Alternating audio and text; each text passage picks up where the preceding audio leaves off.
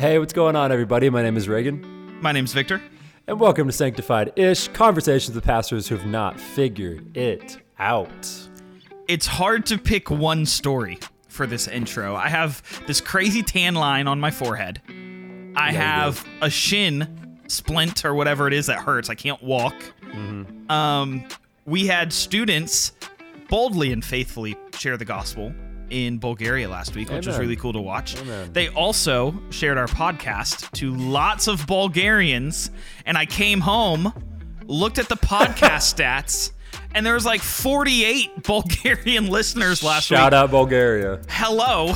Shout out Bulgaria. Welcome to the show. Like, wow. Their evangelism worked. Yeah. Look at the Lord. Yeah. And so it's hard to pick. I wore my hat backwards in Bulgaria a lot, and the sun was out, and so I have this tan line Bro, it's bad. on my forehead. Yeah. It's bad. Well, it's bad on camera. It's bad on camera because the It's lights. bad. It's bad in person. It's And we go to camp. We go to camp in a couple weeks, so Bro, it's only going to get brighter. you have a moat around your head of just like there's like this little tan circle and just a white pasty moat around your your Go forehead. check out the video podcast if you want to. If you want to see the tan line. It's brutal, man. It's awful, man. It's brutal. Why does your shin hurt? We had to catch our flight, and we had to run to catch our flight. Our layover was like 40 minutes, okay? That's not an okay amount of time for a layover. And so we have to go through security. We have to take a bus to a whole nother terminal. It's this whole thing, but we get to the like spot where we can see our gate, and they're closing the door, right? And it's slow-mo for us, and it's like a football field away. And so I'm like, all right, guys, book it. So we start sprinting, and it feels like everything's in slow motion. And halfway through, I'm like 50 yards out. I just feel like my shin pop, and it's it. It's over. Now I have a limp, and it hurts. So, and we go to camp in a couple weeks. So I'm gonna be riding around in the golf cart. You were going to be riding Whipping around in that a golf thing cart. around. Yeah, you were going to be doing that regardless, man. That's nothing That's new. true. Yep, I've never yep. seen you walk up a hill at camp. Yep, I'd take the golf cart any chance I get.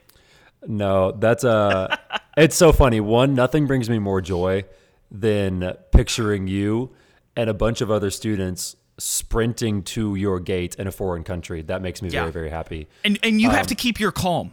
Like as the leader. No, guys, yeah. we're gonna make it. We're gonna make it. We got it. We're gonna get there. I don't think we're gonna get there. I don't think we're gonna make it. But you gotta stay calm.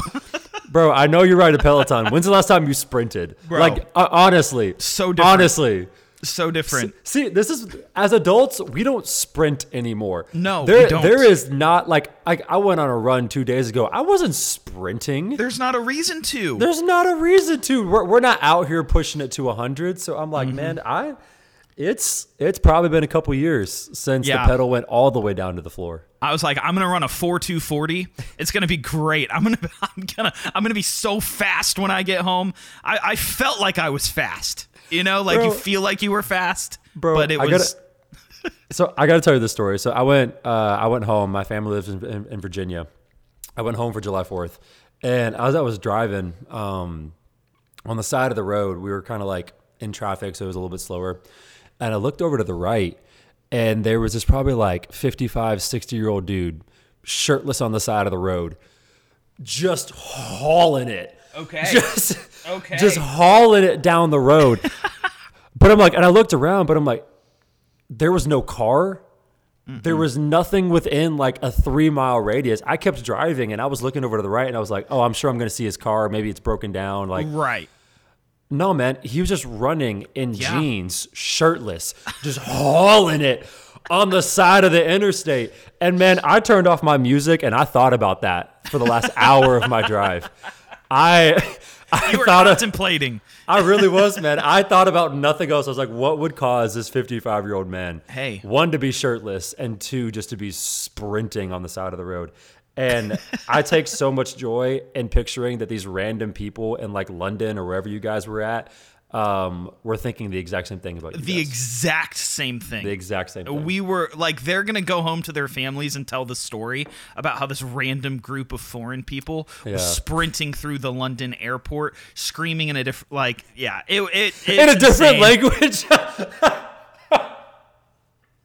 Why do they speak English, but it just sounds different? It sounds different. When we landed in London, I was like, I thought of that scene from Parks and Rec where it's like, look, a clock. We don't have that in America.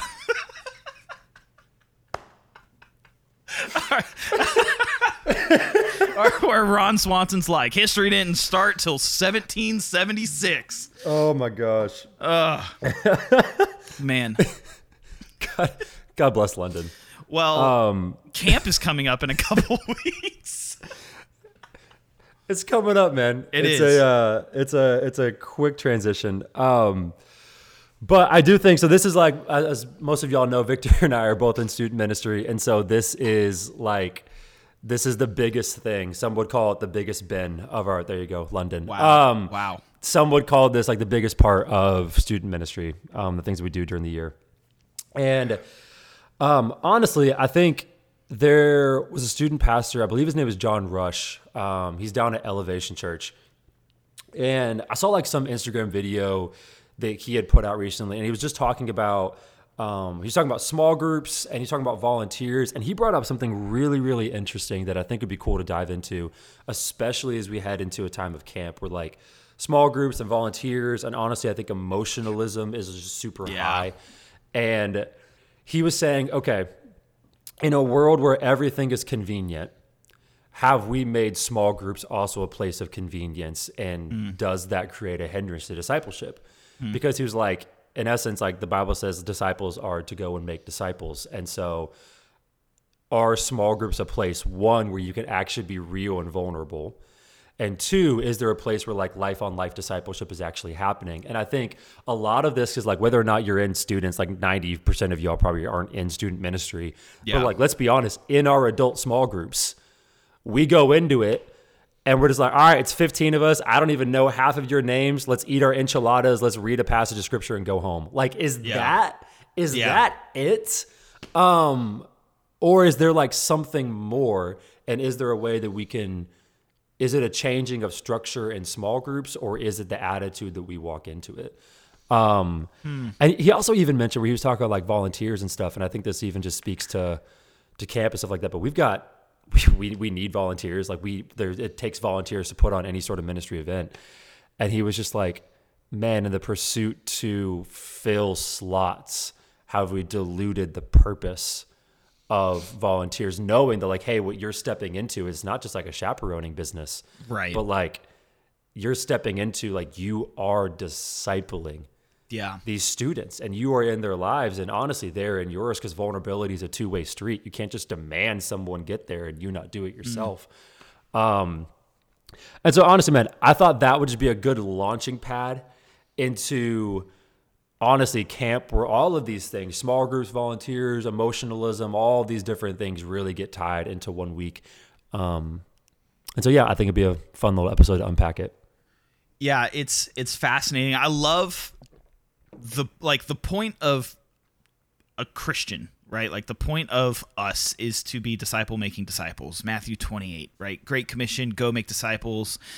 Like that is the thing that we are called to. And I think in an effort to make that goal, like to reach more people, in an effort to widen our net or to widen the well of our reach, we've commercialized or made discipleship more comfortable in an effort to reach more people. And I do think there's a point to this where, like we should be able to offer discipleship to anyone who is interested in pursuing it themselves. Like that should be true. But I also think we've gotten to a point to where discipleship, we're teeing our people up to say that I've been discipled if they can just check the check boxes of discipleship. I went to small group.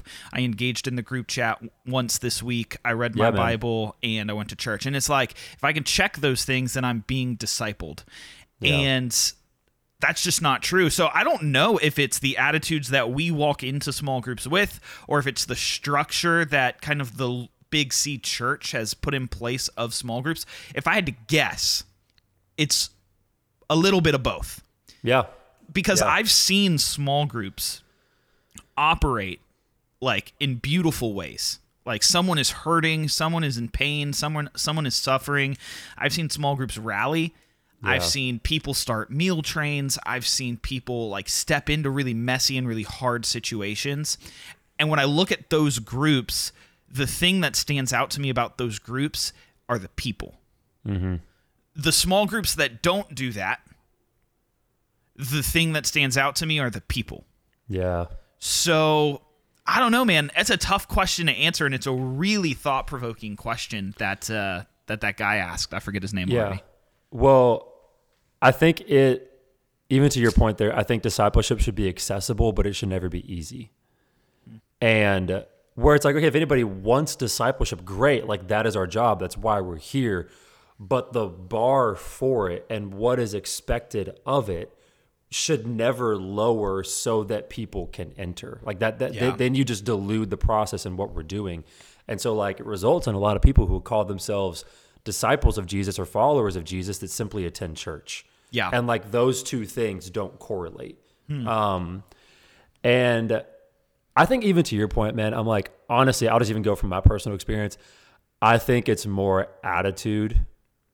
And I think it's a little bit of discipleship on the front end where it's like, hey, this is the purpose of small group. This is why we're here.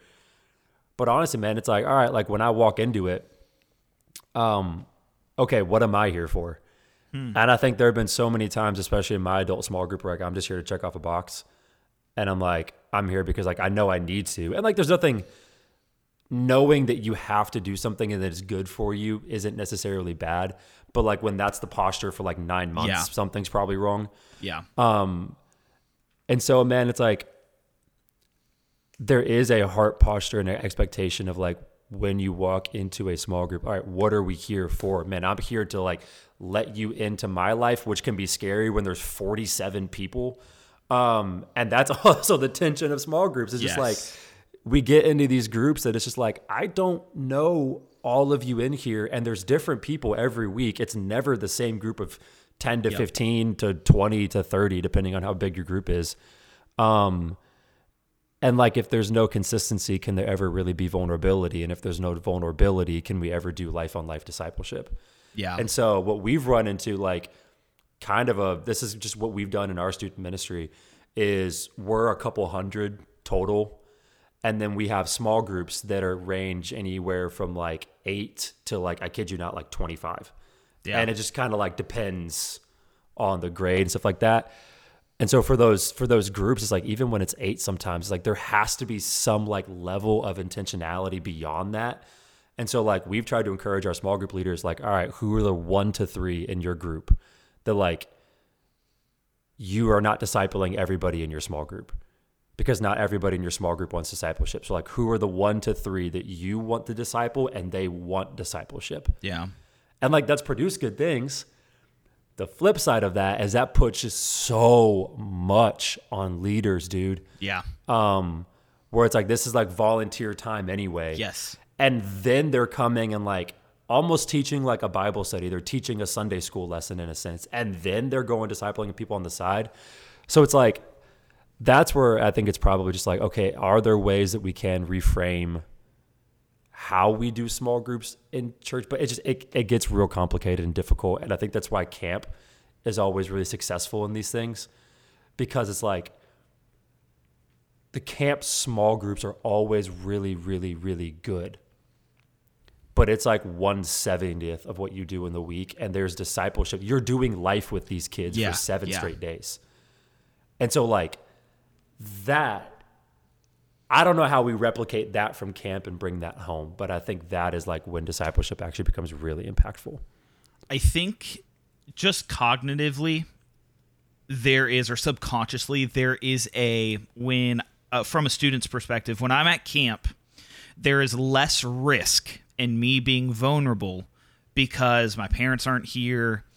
My like adults that I normally see aren't here. My classmates Yeah. aren't here. Like I have friends here and I have people here, but I think subconsciously vulnerability at camp is lower risk than at other times during the year. And I think what that produces is students that are more willing to be vulnerable about the hard things in their life. And I saw this even last week, right? You have students that go overseas to a place that they've never been before, see people that they've never seen before, and they are far more willing to share the gospel with these people, knowing that in a week they're going to go back home and never see these people again. So there's no risk in saying, hey, have you heard about Jesus before? There's not. Good. And come home. But when they come home and try to share the gospel, okay, now you've introduced a risk. Yeah. Because now relationships are on the line. Yep. Now friendships are on the line. And when you try to interject the gospel into those things, it can get messy.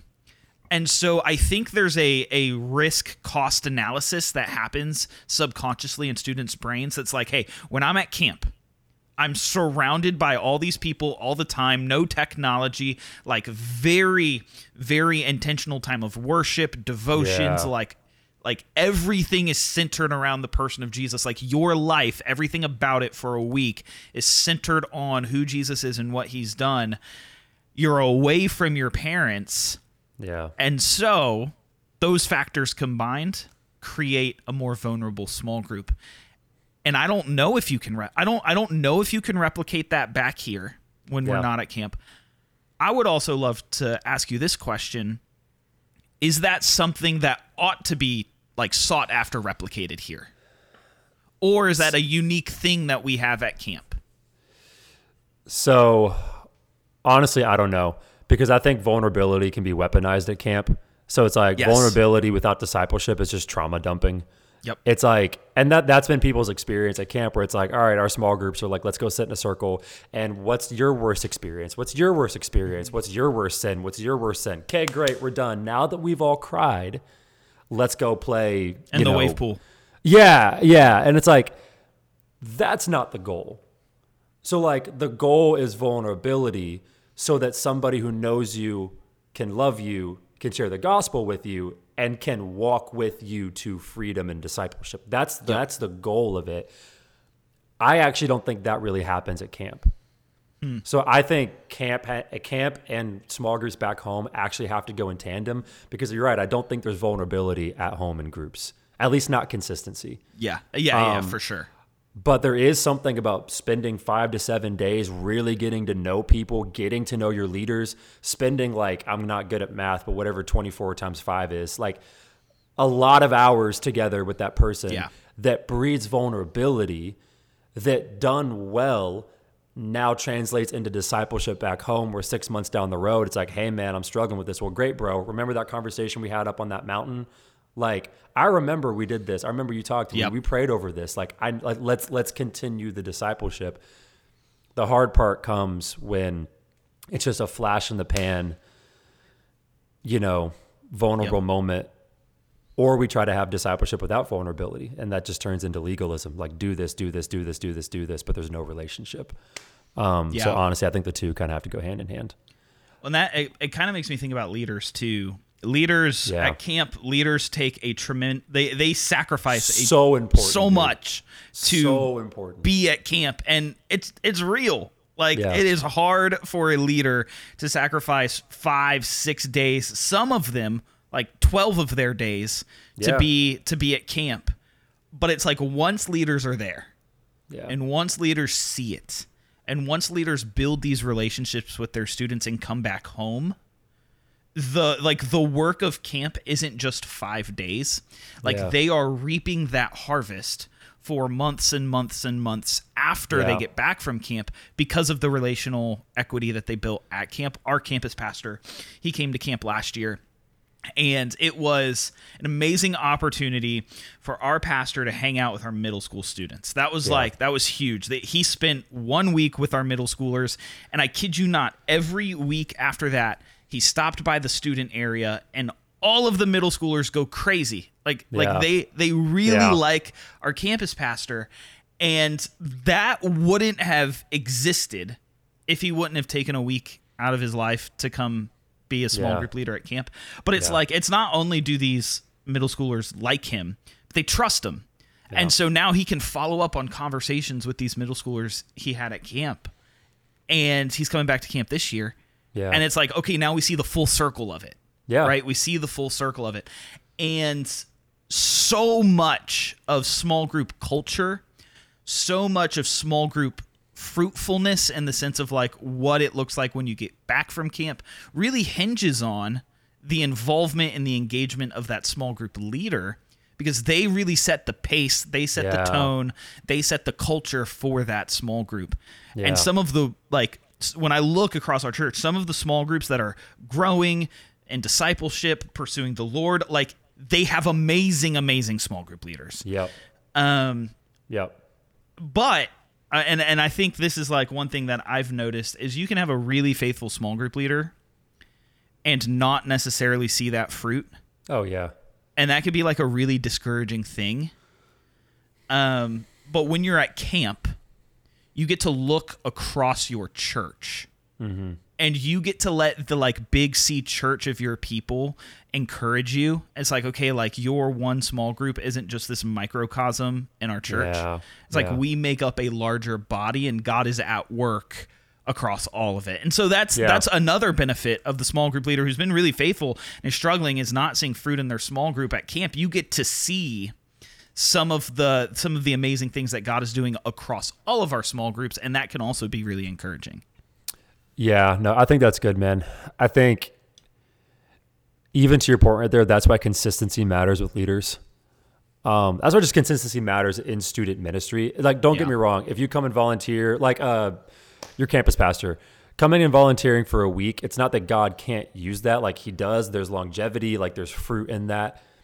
But the ideal is that like, man, like, yeah, you go to camp and then you walk with these kids until you can't. Yeah. And so like we have leaders that have literally gone from like some like kids ministry all the way through middle and are now graduating high schoolers this year. And I'm like, the longevity of that. And like when these kids look back on their upbringing, they're going to think of their parents and they're going to think of you.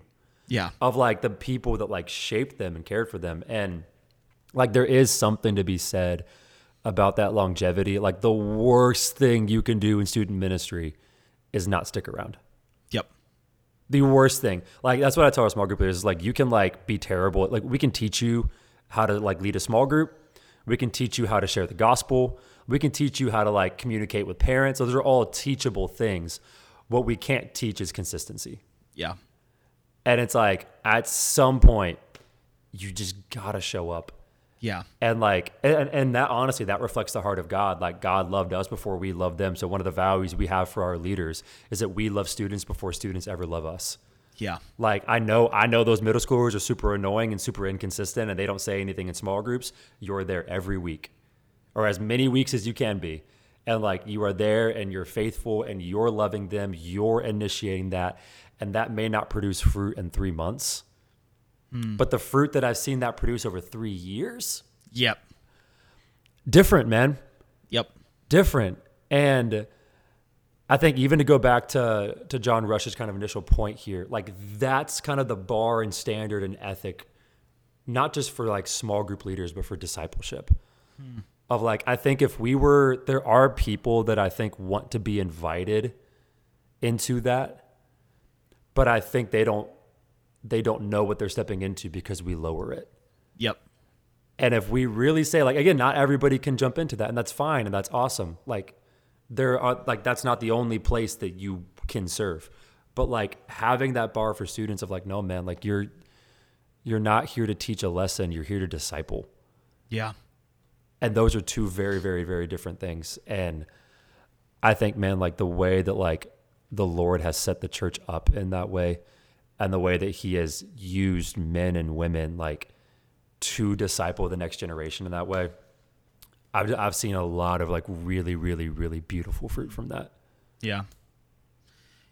I think kind of back to his point, when we look at structure, there's always going to be tiny things that we can move, we can shift around, we can make the structure of small groups and programming a little bit better each and every time. There's always going to be room to do that. But I think the overwhelming weight of where small groups thrives or dies really is the intentionality of whoever is bringing in the people who is going to disciple those kids. Yeah. As we have to be incredibly intentional in raising up leaders, adults, volunteers, to lead these kids and to lead them really, really well. And that's an invitation. That's not like a command. Like the Great Commission is something that we get invited into because we're in Christ. And so when we're looking at leaders, like that is the thing that we have to be chasing after. Are they going to be consistent? Like, consistency is so important, like you had said. Do they love Jesus? Are they going to show up and be able to hear and listen to kids? Like, these things are the things that are going to kind of set the foundation of building that small group culture. Because if that exists for 3 months, okay, that's cool. You get them for like 6 weeks or whatever that is.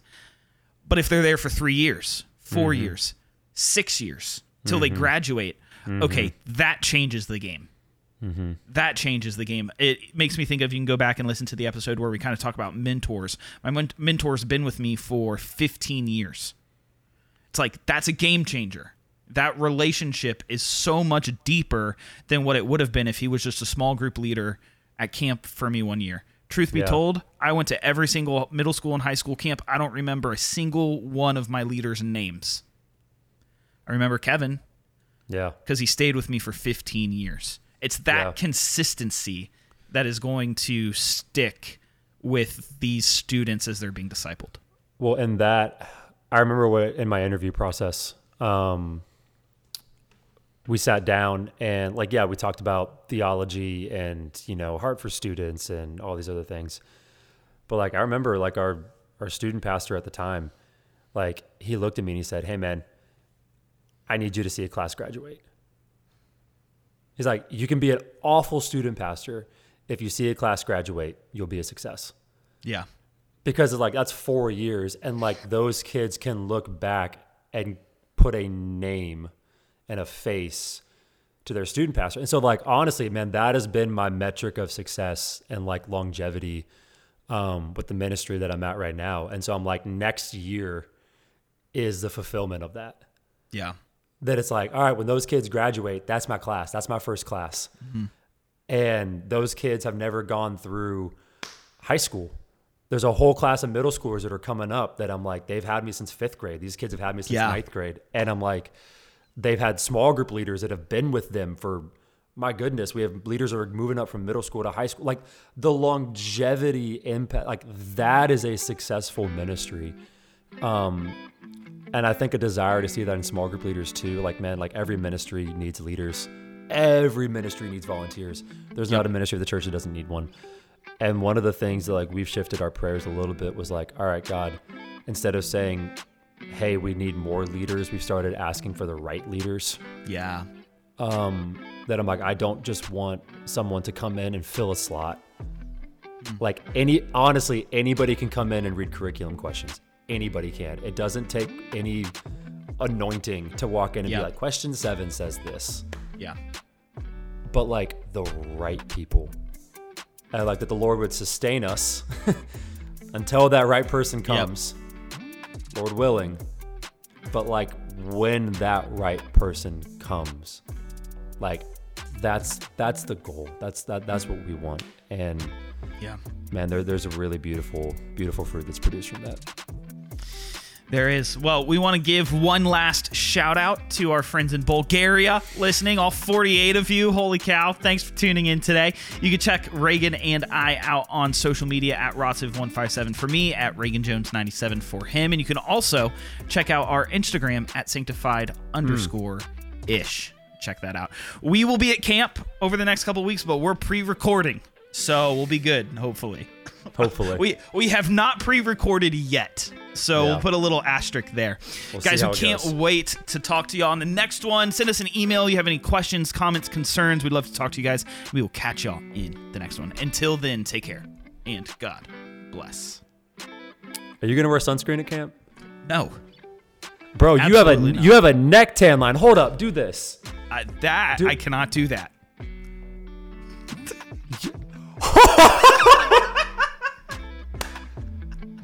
Your shoulder has never seen sunlight. Bruh, never. Oh my goodness. I've never worn a tank top. Dude.